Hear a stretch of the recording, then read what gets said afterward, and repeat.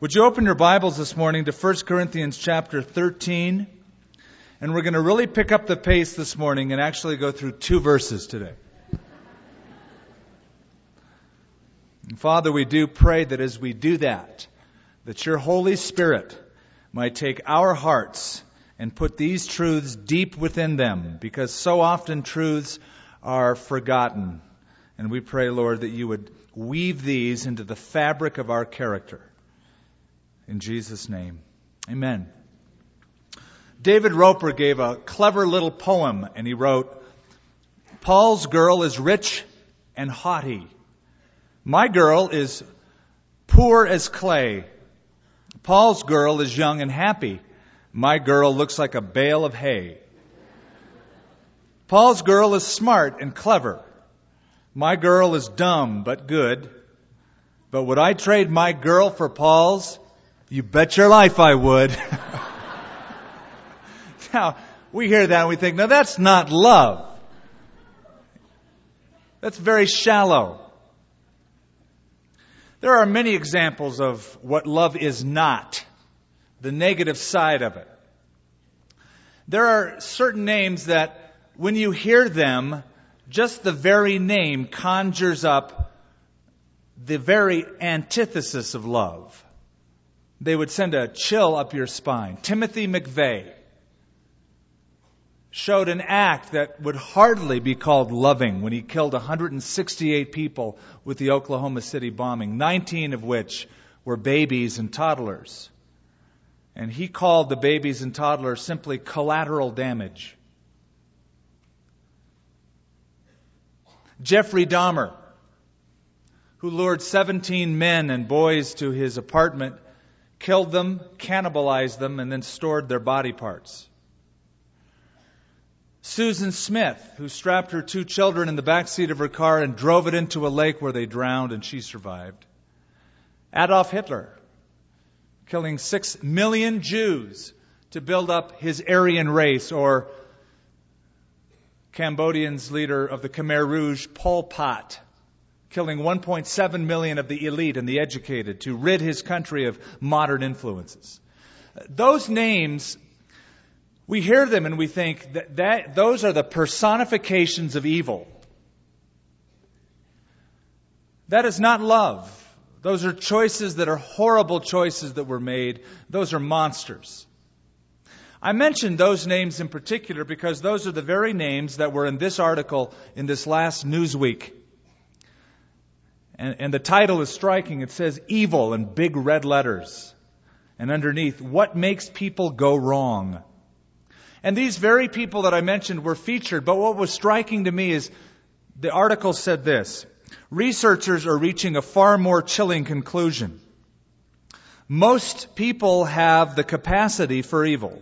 The traits of temperament and character from which evil springs are as common as flies on carrion. One of those who was interviewed was Robert Simon. He is the professor of psychiatry and law at Georgetown University.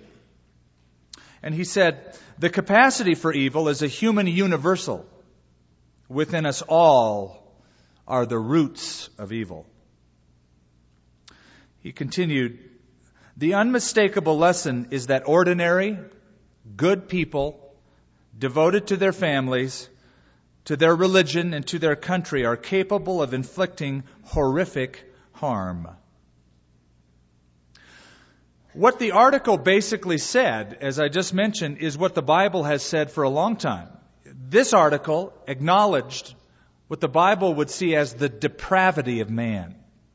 That man is fallen. That we are all sinners by first our nature, second by our choice. And the article simply confirms that. Now, did any of these people that I just mentioned, did they ever love? Do you think Timothy McVeigh or Jeffrey Dahmer or Susan Smith ever said to somebody, I love you? Sure they did. And that's just the point. Those words so easily fall from lips. It's easy to say, it's very hard to do. Verse 5 and 6 we're going to look at this morning. Because love is put again in the negative, what love is not. And just like we could look at those things and say, that is not love, the apostle says in verse 5, love does not behave rudely, does not seek its own, it is not provoked, it thinks no evil, it does not rejoice in iniquity, but rejoices in the truth. When love is present, these certain things are not present. Rudeness, selfishness, provocation, outbursts of anger, etc. Notice that love is personified. It says love behaves, love thinks, love rejoices. Now, love cannot do that apart from people. Paul writes this way to make an impact. But this describes loving people. Loving people don't behave rudely. Loving people don't think evil. Loving people don't want their own way. Loving people are not provoked, etc. And so we understand that love, being far more than an emotion or a feeling, it's a set of choices that are made to do and not to do certain activities. Remember that song a few years ago? It was on every radio station. Tina Turner sang it. What's love got to do with it? What's love? I won't do it. Though I get very tempted. But it would ruin the whole message. But she said, what's love got to do with it? What's love but a second-hand emotion? But that's so wrong. It's not a second-hand emotion. It's a first-hand set of actions. That is the point Paul makes over and over again. It is decisive. And as those people like Dahmer and McVeigh and Smith and Hitler and Pol Pot all did, is they made choices to not demonstrate love. But a loving person will make choices not to demonstrate these traits. And so we see that this describes people. This is how loving people behave. This is what loving people want. This is what loving people will withstand. This is what loving people think. And this is what makes loving people happy. And so let's look at these one by one, shall we? How loving people behave. First on the list, love does not behave rudely. There's a whole sermon in just that phrase. Now, when you hear that, love doesn't behave rudely. Don't just think of somebody who's a slob, who slurps his soup or belches or never brushes his teeth. Think of somebody who is insensitive to others. That's the rudeness that Paul has in mind. And I think in his mind, he is thinking about the Corinthians whom he is writing to. Because they were rude. They were rude at church. Did you know that a few chapters back? Paul says, now when you guys get together to celebrate the Lord's Supper, you have communion. And they would have their potluck suppers, their love feasts. Paul says, in eating, each one of you takes his own supper ahead of others. One is hungry and another is drunk. Can you imagine being that way at church? Coming in, stuffing yourself, going ahead of others, and then getting drunk. God bless you, brother. At church. When a man was trying to get some peace and quiet by reading the paper in his study, he heard his daughters playing outside with their friends, and they were getting louder and louder and calling each other names, and then they started pulling each other's hair and acting very rude to each other. And he tried to put a stop to it, and his daughter said, "It's okay, Daddy, we're just playing church." That could be an example for the Corinthian church. But love does not behave rudely. You see, real love has a kind of fitness to it. There's tact. It's polite. There's an etiquette. You might say love has no unloveliness to it. Whatever happened to words like please, thank you, excuse me, sir, ma'am? Oh yeah, those are those ancient words. Yeah, unfortunately. Just common courtesy. And also, I would say that among some believers, Christians, there is an odd, weird, awkward sort of holiness among some. Some think that to be holy is to act unlovely. to point fingers, to have the furrowed brow. We make so much about grace, don't we? Amazing grace, how sweet the sound that saved a wretch like me. But what happens after you're saved? Why does grace suddenly leave the church? Amazing grace, how sweet the sound that is keeping a wretch like me as well. We talk so much about grace before salvation, but what about afterwards? We can become very peevish and small and unforgiving. But love doesn't behave rudely. And William Barclay translated this verse, love does not behave gracelessly. In other words, love is gracious. There's a grace to those who exercise it. We humans, we will act rude sometimes, and then we will justify our rudeness. We have a good reason to be rude, you see.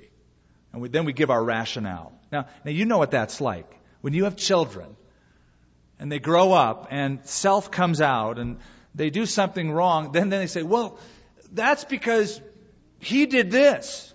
That's why I did that. I'm rude because my brother or sister or you, my parents. And then what's really bad about that is that we don't seem to lose that in adolescence. We just sort of hang on to that through adulthood and continue to make rationale about being rude. I decided to ask a couple of my assistant pastors this week about the crowd management around here and what it's like between services. I said, what are people like? And this isn't everyone. Just do you ever get anybody that's rude? Now, of course, not this service. You're completely exempted from any of this. This would not apply to any of us. They said, Skip, you wouldn't believe what we hear. One said, I've had people stand in the back and cuss me out as they're making their way into church. A couple of people threaten violence. And some of them, they told me, while their children are next to them. You let my child in church or I'm going to take you out. Now, what kind of a legacy is that? Son, I just want you to remember, I beat up that usher to get you into church when you were younger. How rude. How rude. How thoughtless. How careless. And what are you passing on to your kids? You hear about the little boy who was driving with his father, and his father was a very vocal driver, very short-tempered, swore, fumed at all the other drivers on the road. And they took a drive one day, came back home. Later that afternoon, Mom took the same child for a drive, very peaceful, calm, serene drive. Finally, the young boy spoke up, Mom, where are all the idiots? She said, pardon me? He goes, yeah, we counted 7 of them this morning when I was with Dad. You know that Christians can ruin their testimony by being rude? Unbelievers hear it, watch it. You can totally spoil your representation of Christ to an unbeliever by rudeness. Just like you can enhance it by politeness. I'm going to read a story to you, and I want you just to take a fresh listen to this. It comes out of the Gospel of Luke. It's the night Jesus was invited to Simon the Pharisee's house. One of the Pharisees asked him to eat with him, and he went to the Pharisee's house, and he sat down to eat.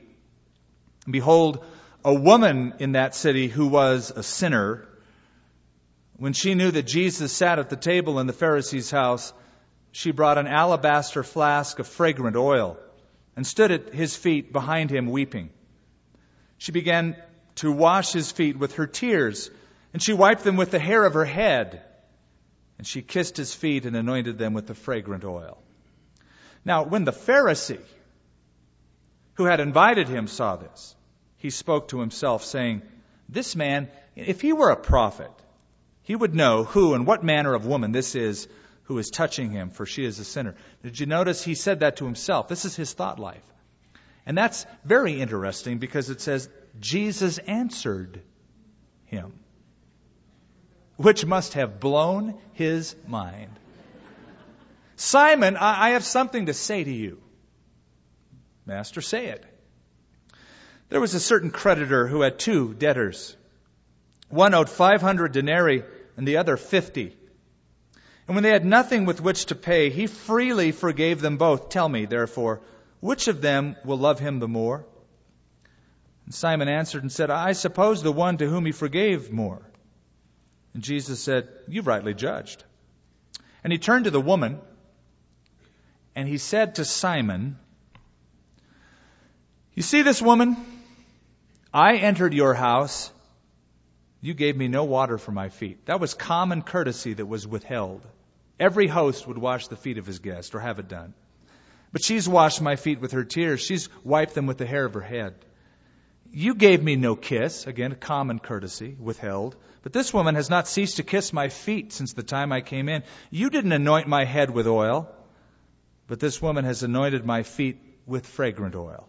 Therefore I say to you, her sins, which are many, they're forgiven. She loved much. But to whom little is forgiven, the same loves little. What Jesus is saying to this Pharisee is, Simon, you were rude. You showed me no common courtesy. All the things that you should normally, naturally, you completely withheld from me. And you judged this woman in your thoughts. And I'm going to tell you something, Simon. It's not this woman's presence. It's not her attitude that is the problem. It is yours, Mr. Spiritual Man. He's the Pharisee. He's the spiritual leader. But it was his rudeness of a spiritual man that ruined his witness before this unspiritual woman. Sour looks, complaining words, all of those negative comments that are made only make unbelievers glad to be unbelievers and not a believer. Nothing to attract them. So love isn't rude. Second on the list, this is what loving people want. This is what loving people want. What do they look after? What do they seek? Love does not seek its own. In other words, it's not selfish, self-consumed, doesn't think about its own way. How can I get my way? What about my rights? How often have you heard that phrase? In the last months, years. I have every right. My personal rights. You know where that started? With Adam and Eve. That's where this whole thing about seeking its own started, way back in the garden. Personal rights. You see, Adam and Eve, for some reason, felt like their personal rights were being hindered by God. Because God said, I'm giving you all of this garden. You can freely eat of it except one tree. Stay away from that one. Why should we stay away from that one? If you're a God of love, why should we stay away? What are you hiding from us? God is taking away my right to that tree. And so they consulted the Garden of Eden ACLU, whose president at that time was the devil himself. We wonder if he perhaps still is. And the devil said, well, it's all about you. You do have the right. You ought to be able to satisfy yourself the way you see fit. And a new religion was born called self. Self replaced God. And it's continued with us ever since. But is that the way of love? Is that the way of Christ? No, it's the opposite of Christ. It's the opposite of love. Love doesn't seek its own. Paul wrote to the Philippians and said, each of you should look not only to your own interests, but you should also look to the interests of others. Your attitude should be the same as that of Christ Jesus. And what was the attitude of Christ Jesus? Did he seek his own? No, if Jesus was seeking his own, he never would have left heaven. Why come here? Enjoy the private bastion of glory and great love. Why would I come to earth? Because love doesn't seek its own. And you could write that phrase, love doesn't seek its own, right over the manger in Bethlehem. Because that's where God poured himself out and became a person, a man. You could write this phrase, love doesn't seek its own, over the entire earthly ministry of Jesus. Because he'd go from village to village, town to town, place to place, and cure disease, forgive sin, love unloving people. And he even said, the Son of Man has come to seek and to save those who are lost. And you could write this phrase, love doesn't seek its own, right over the cross, couldn't you? Because that's where He atoned for sin. All of the nails in Jerusalem could not have kept Jesus on that cross. It was love that put Him on the cross, kept Him on the cross. It was self-sacrificing love that doesn't seek its own but seeks others. That's what made Him die. But selfishness is a world religion. It's the biggest religion of all of them. They say, oh, Islam is the fastest, or Christianity. No. Self-ism is the world's biggest religion. And everybody, of course, has his or her own rationale for it. There was a pilot who was in his private plane flying three people. Aboard his plane, there was a minister, a Boy Scout, and a genius. The plane encountered some turbulence and then some problems. It was going down. Pilot couldn't do anything about it. So he turned to his guests and he said, "Gentlemen, we have 3 parachutes aboard, but there are 4 of us. Now, I have to take one, being the pilot, because I have a wife and 3 kids." And before they could argue, he grabbed one and jumped. Then the genius spoke up. He said, "Well, I'm the smartest person in the world and everybody needs me," so he grabbed one and jumped. Now there were 2 left, the minister and the Boy Scout. The minister said, "Young man, I've lived a full and rich life. I know where I'm going. I'm going to go down with the plane. You take the other parachute." The Boy Scout said, "Reverend, relax. The smartest guy in the world just took my backpack and jumped out."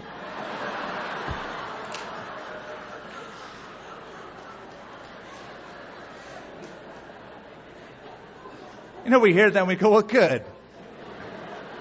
And it proves a point. Self-oriented, self-centered people aren't missed when they go. Others-oriented people are greatly missed when they leave because they add so much.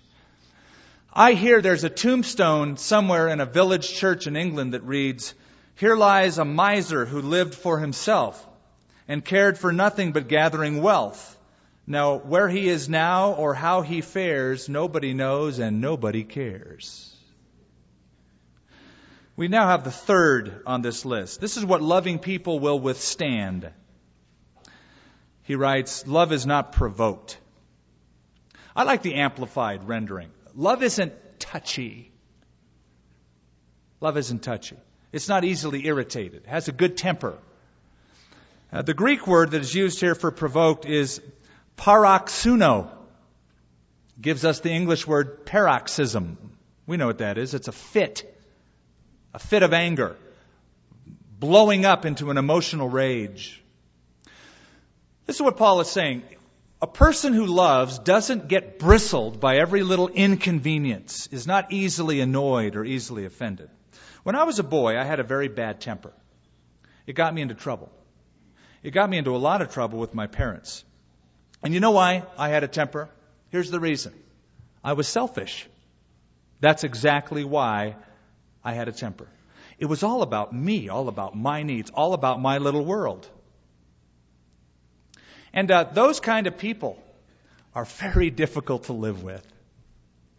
I know last night when I gave this message, and this was a live broadcast on 300 radio stations, my mom was listening to that message in California, and I could just feel her nod.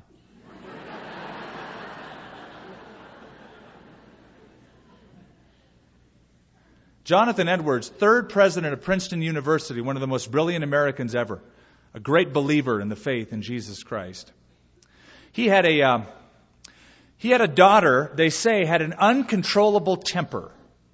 Nobody knew it. They managed to sort of keep it from everybody's purview until a young man fell in love with her and came to Jonathan Edwards and said, "I love your daughter. I want her hand in marriage." And Edwards said, "Can't have her." He said, "What do you mean I can't have her? I love her. She loves me." Edwards was more adamant. "You can't have her." "Why not?" "Because," said Edwards, "she's not worthy of you." "What?" said the young man. "Not worthy of me? But I'm a Christian. She's a Christian." And Edward said, that's true, but young man, the grace of God can live with some people with whom no one else could ever live. Don't be one of those people that only God's grace can put up with you. Because here's the thing. When you experience God's grace, you ought to become gracious. It ought to rub off a little bit. Like father, like son, like father, like daughter. It ought to make us less touchy, less irritable. I know you can rationalize it and say, well, I lose my temper, granted, but I'm Irish, or I'm Italian, or I'm Hispanic, or I'm German, or whatever. We all have our backgrounds that give us the reason for being angry. I lose my temper, but it's over in a few minutes. Well, so is an atom bomb. You can do a lot of damage in a few minutes. There can be lots of relational fallout that occur with that kind of wrath. So you can tell your wife all day long, I love you, but if you fly off the handle at her all the time, you just went against what you said. You can tell your children, oh, I love you, but then you're always irritated at them and annoyed. It cancels out the message. Love is not provoked. Now, just in case, I can hear a few questions bouncing around in brains. Well, what about righteous indignation? We love to go to those verses when you hear this kind of a message. What about, Jesus, he got angry. I remember the Bible says a couple of times that he went into the temple and he overturned the tables and took a whip and drove them out. What was that about? Well, why did he do it? Was he just having a bad halo day? No. Jesus never reacted to others offending him personally. He was upholding the glory of God. He was provoking the worship of God in his Father's house. My Father's house shall be a house of prayer. That's what that was about. The Bible does tell us that there are certain things we ought to be angry about. After all, there's a commandment. Be angry and sin not. So, anger is justified toward sin, but never in a way that it should be manifested in a sinful behavior. Be angry, but do not sin, said Paul. I read an advertisement. It fascinated me. And it was by a guy who just got sick and tired of smokers blowing their smoke in his face. He hated secondhand smoke. So he decided to come up with a product. He was selling it for $3.99 called Revenge. A little aerosol can, 75 squirts of a foul-smelling disinfectant designed to irritate the nose and the eyes of the smoker, to give them back a little bit of what they have given out. Now, some may hear that and say, well, that's just righteous indignation. No. It's unrighteous retaliation. I admit it sounds fun, but that certainly is not love. If you're familiar with golf, you know what a sweet spot is on the club. It's that little portion of the club where you ought to hit the ball so that the velocity and trajectory is just right. So it didn't go this way, that way, but that way. The sweet spot. The old days, the clubs had a very tiny sweet spot. Today they've redesigned them. Clubs are lighter, bigger. I mean, some of them are like huge. You can't miss the ball. The backs are hollowed out, and a professional will show you a modern club and say, and these are the words they will use, these clubs are more forgiving than the old kind of clubs because they have an expanded sweet spot. By virtue of the design, the sweet spot, the area where you ought to hit, is bigger. And I hear that and I think, that's how Christians ought to be. We ought to have a pretty good-sized sweet spot. We shouldn't be like the old clubs where they demand near perfect performance. But there's that sweetness about us. Generous with the faults of others. Fourth in this short little list, this is what loving people think. That's the word he uses. Love thinks no evil. That could mean a couple things. It could mean, number one, that people who love are eager to believe the best. We are willing to think the highest when we see somebody do something or hear some rumor about someone. We don't automatically think the worst. We don't preconceive. We don't have a second-guessing mentality. We think the highest. Love doesn't think evil. One little boy walked into a department store, the lingerie department, to buy his mommy a gift, and little boy went right up to the clerk and said, I want to buy his face was red when he said it, I want to buy a slip for my mama. And he thought, what am I doing? He did it, but it was embarrassing. So the clerk said, well, young man, what's her size? Little boy said, I don't know her size. Well, the clerk said, well, it would help if you could just tell me, is she thin? Is she fatter? Is she taller? Is she shorter? The little boy thought and he said, well, she's just about perfect. So the clerk handed the boy a size 34 slip. Boy went home. This was in a newspaper. The news article continued and said that the mother had to return the slip for a larger size. She needed a size 52. But her little boy saw her not as a measuring tape would see her, but she's perfect. Love doesn't think evil. There's another way to view this. This could also mean that loving people don't hold on in their minds to evil. Evil that's done to them, they don't grab a hold of it and form a grudge out of it.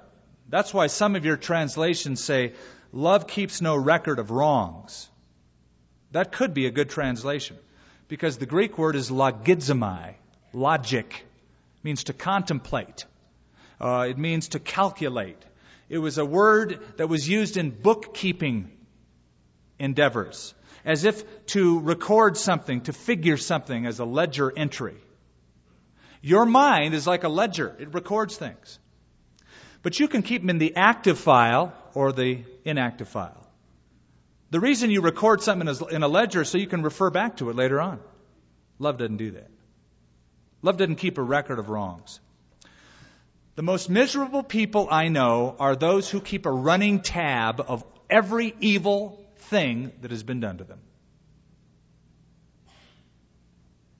That is not love. A couple came in for counseling and said to the pastor, we need marital counseling. And the husband began. He said, every time my wife and I have a disagreement, an argument, a fight, she gets historical. Pastor smiled and said, I think you mean hysterical.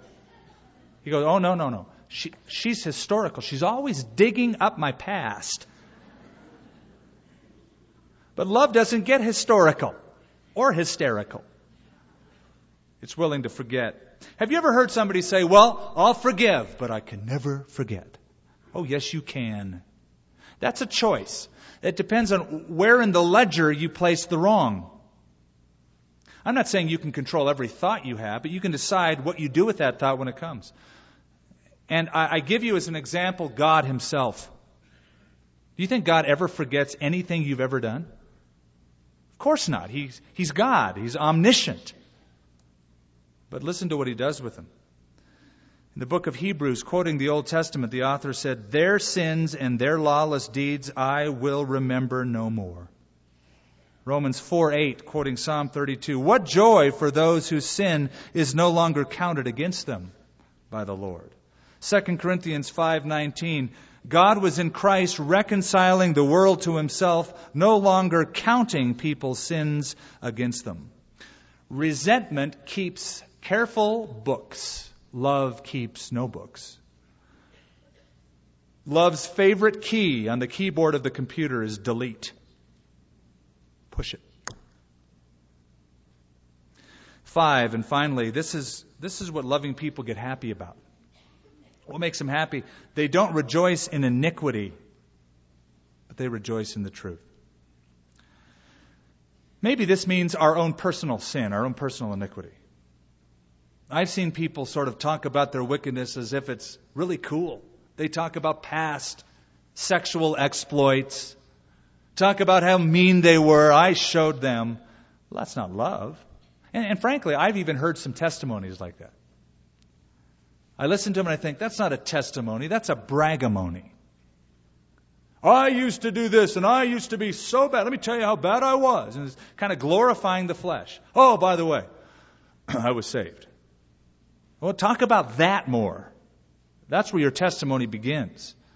How have you changed? Or this could mean When it says love doesn't rejoice in iniquity, it doesn't rejoice in others' iniquities. When other people fall, when they fail, when something bad happens to somebody, they don't go, that's cool. One of the most common forms of rejoicing in iniquity is called gossip. The very sin Christians often treat so lightly. And all gossip is rejoicing in iniquity. All it is being willing to believe the worst, gloating over somebody's shortcomings. Now I'm going to say something that might step on a few toes, but that's never stopped me before. I believe that many of the movies that are seen are designed to get us to rejoice in iniquity.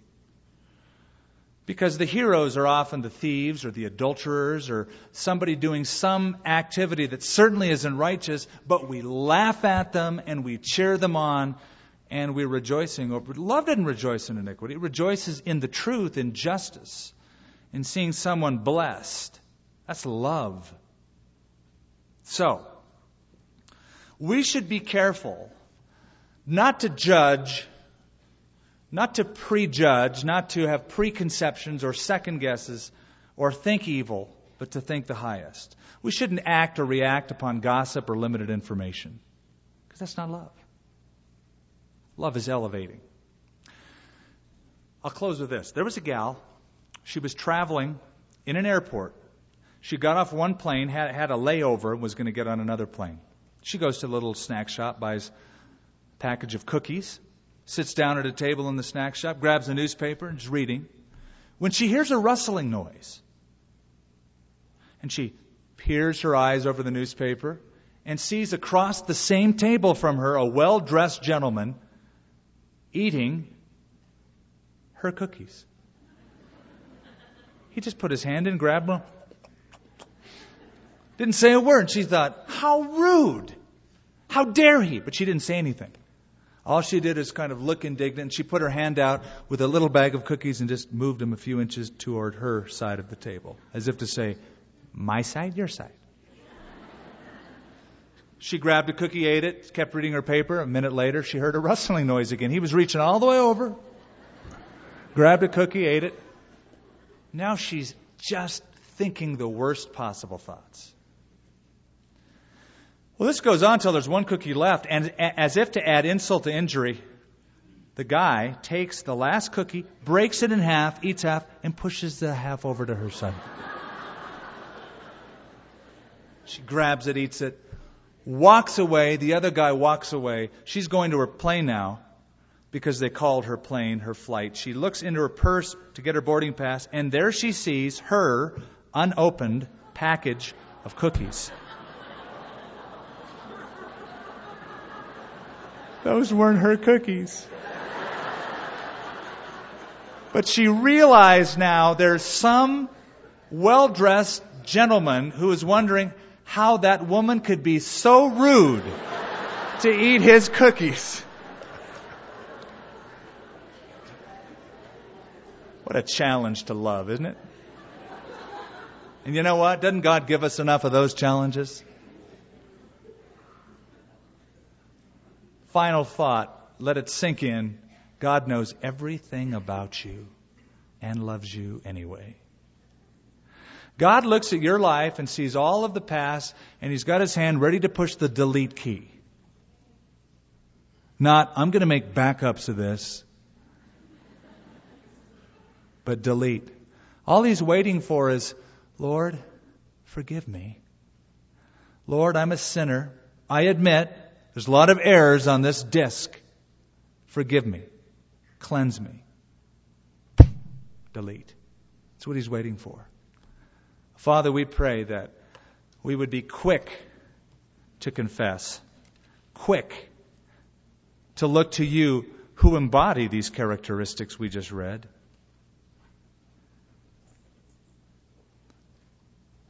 Lord, I pray that we would deal vertically with You by asking You to forgive us. And if we've never done that in the past, to make it a decision today for life. And then, Lord, as we leave this auditorium and as we are given several opportunities to have our love tested, remind us of these phrases various times throughout the week. Love isn't easily provoked. Love isn't rude. Love doesn't want its own way. Remind us and then help us to change. In Jesus' name, amen. Let's all stand.